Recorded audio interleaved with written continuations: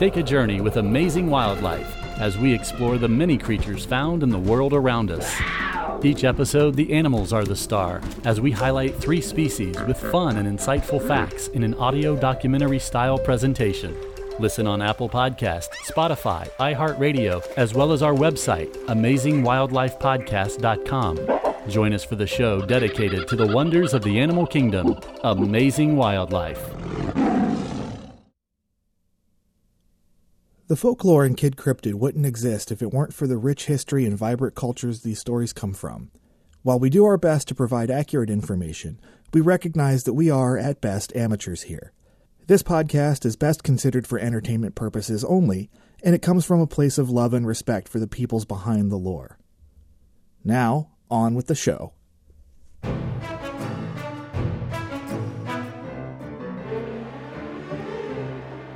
I'm Elias.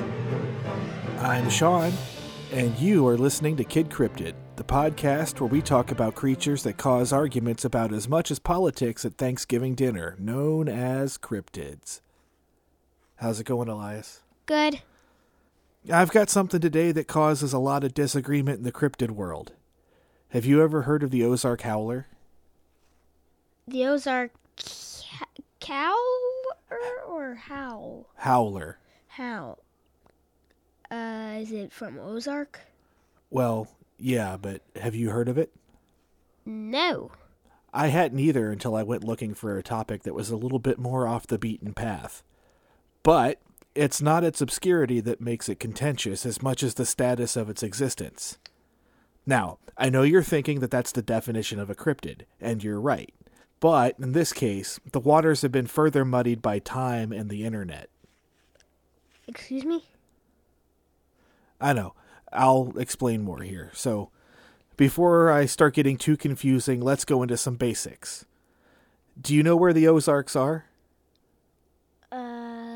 South? Sort of. They cover, well, they're mountains that cover part of Missouri, Arkansas, Oklahoma, and Texas.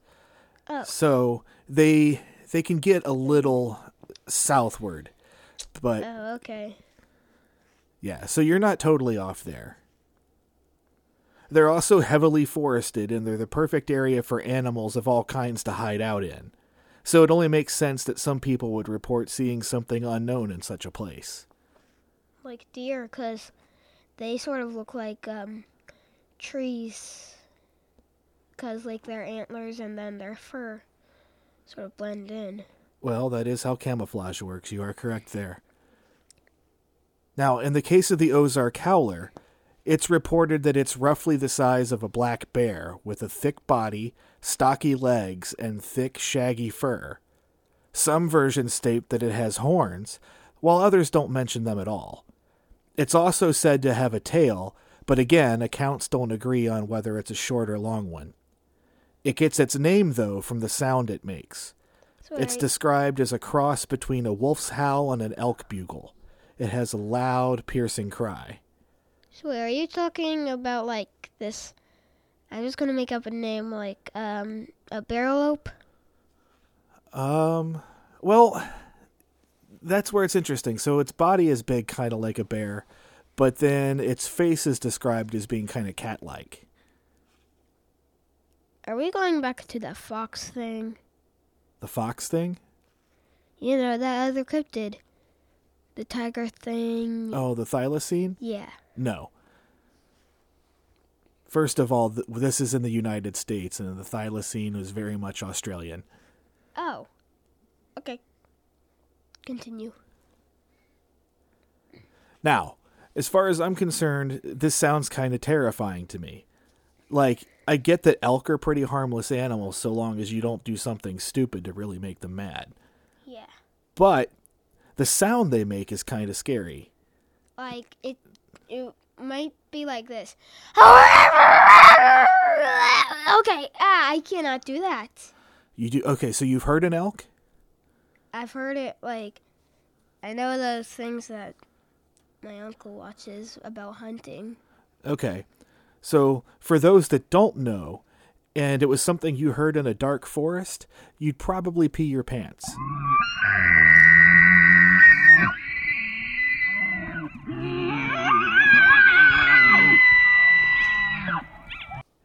adding some wolfishness to that certainly would ramp up the fear factor. Now, stories of the howler date back to the 1800s. The earliest actually involves frontiersman Daniel Boone. While hunting in Missouri sometime in 1810, he wrote a letter to his sister about shooting and wounding an animal.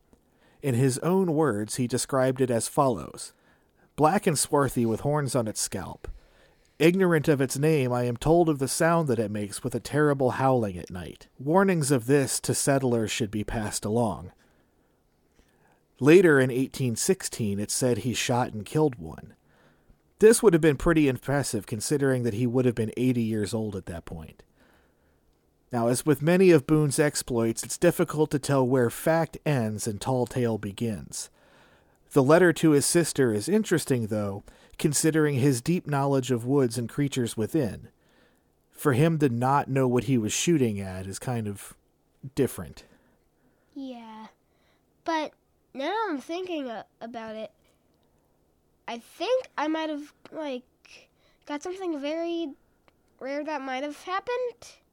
But you never know, because, now I'm thinking that, the elk and then the dog howling part just went together, and then he just, maybe that. Well, and sightings aren't just limited to long ago either. As recently as 2015, a person has claimed to not only have seen the creature, but taken pictures of it.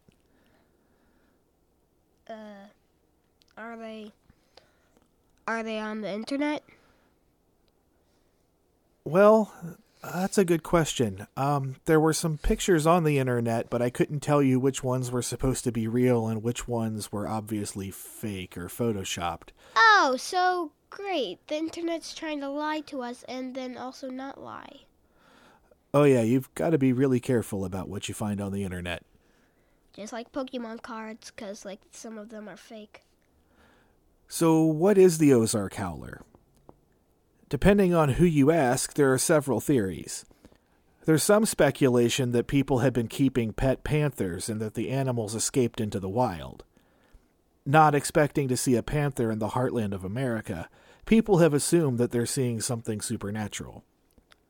Others think that the howler is related to another cryptid, the black dog. Not to get too off track, the black dog is believed to be an omen of death that appears in solitary places and is only seen at certain times. This would certainly help explain the howler's elusiveness. Looking more to science again, there are some who think that it could be a surviving species of saber-toothed tiger that's hunting the mountainous forests of the Ozarks. Wait, do bearcats live in the Ozarks?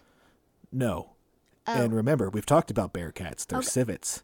Okay, but I was just I was thinking that I was thinking it was a messed up bearcat with horns. Well, it's probably about the right size, and they do look weird. Fun fact about civets.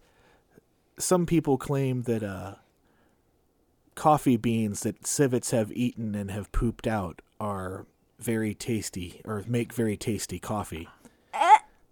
It's also very expensive, so... Barf! Yeah, I don't know. What rich people do with their money is none of my business, but... And also, the weird people...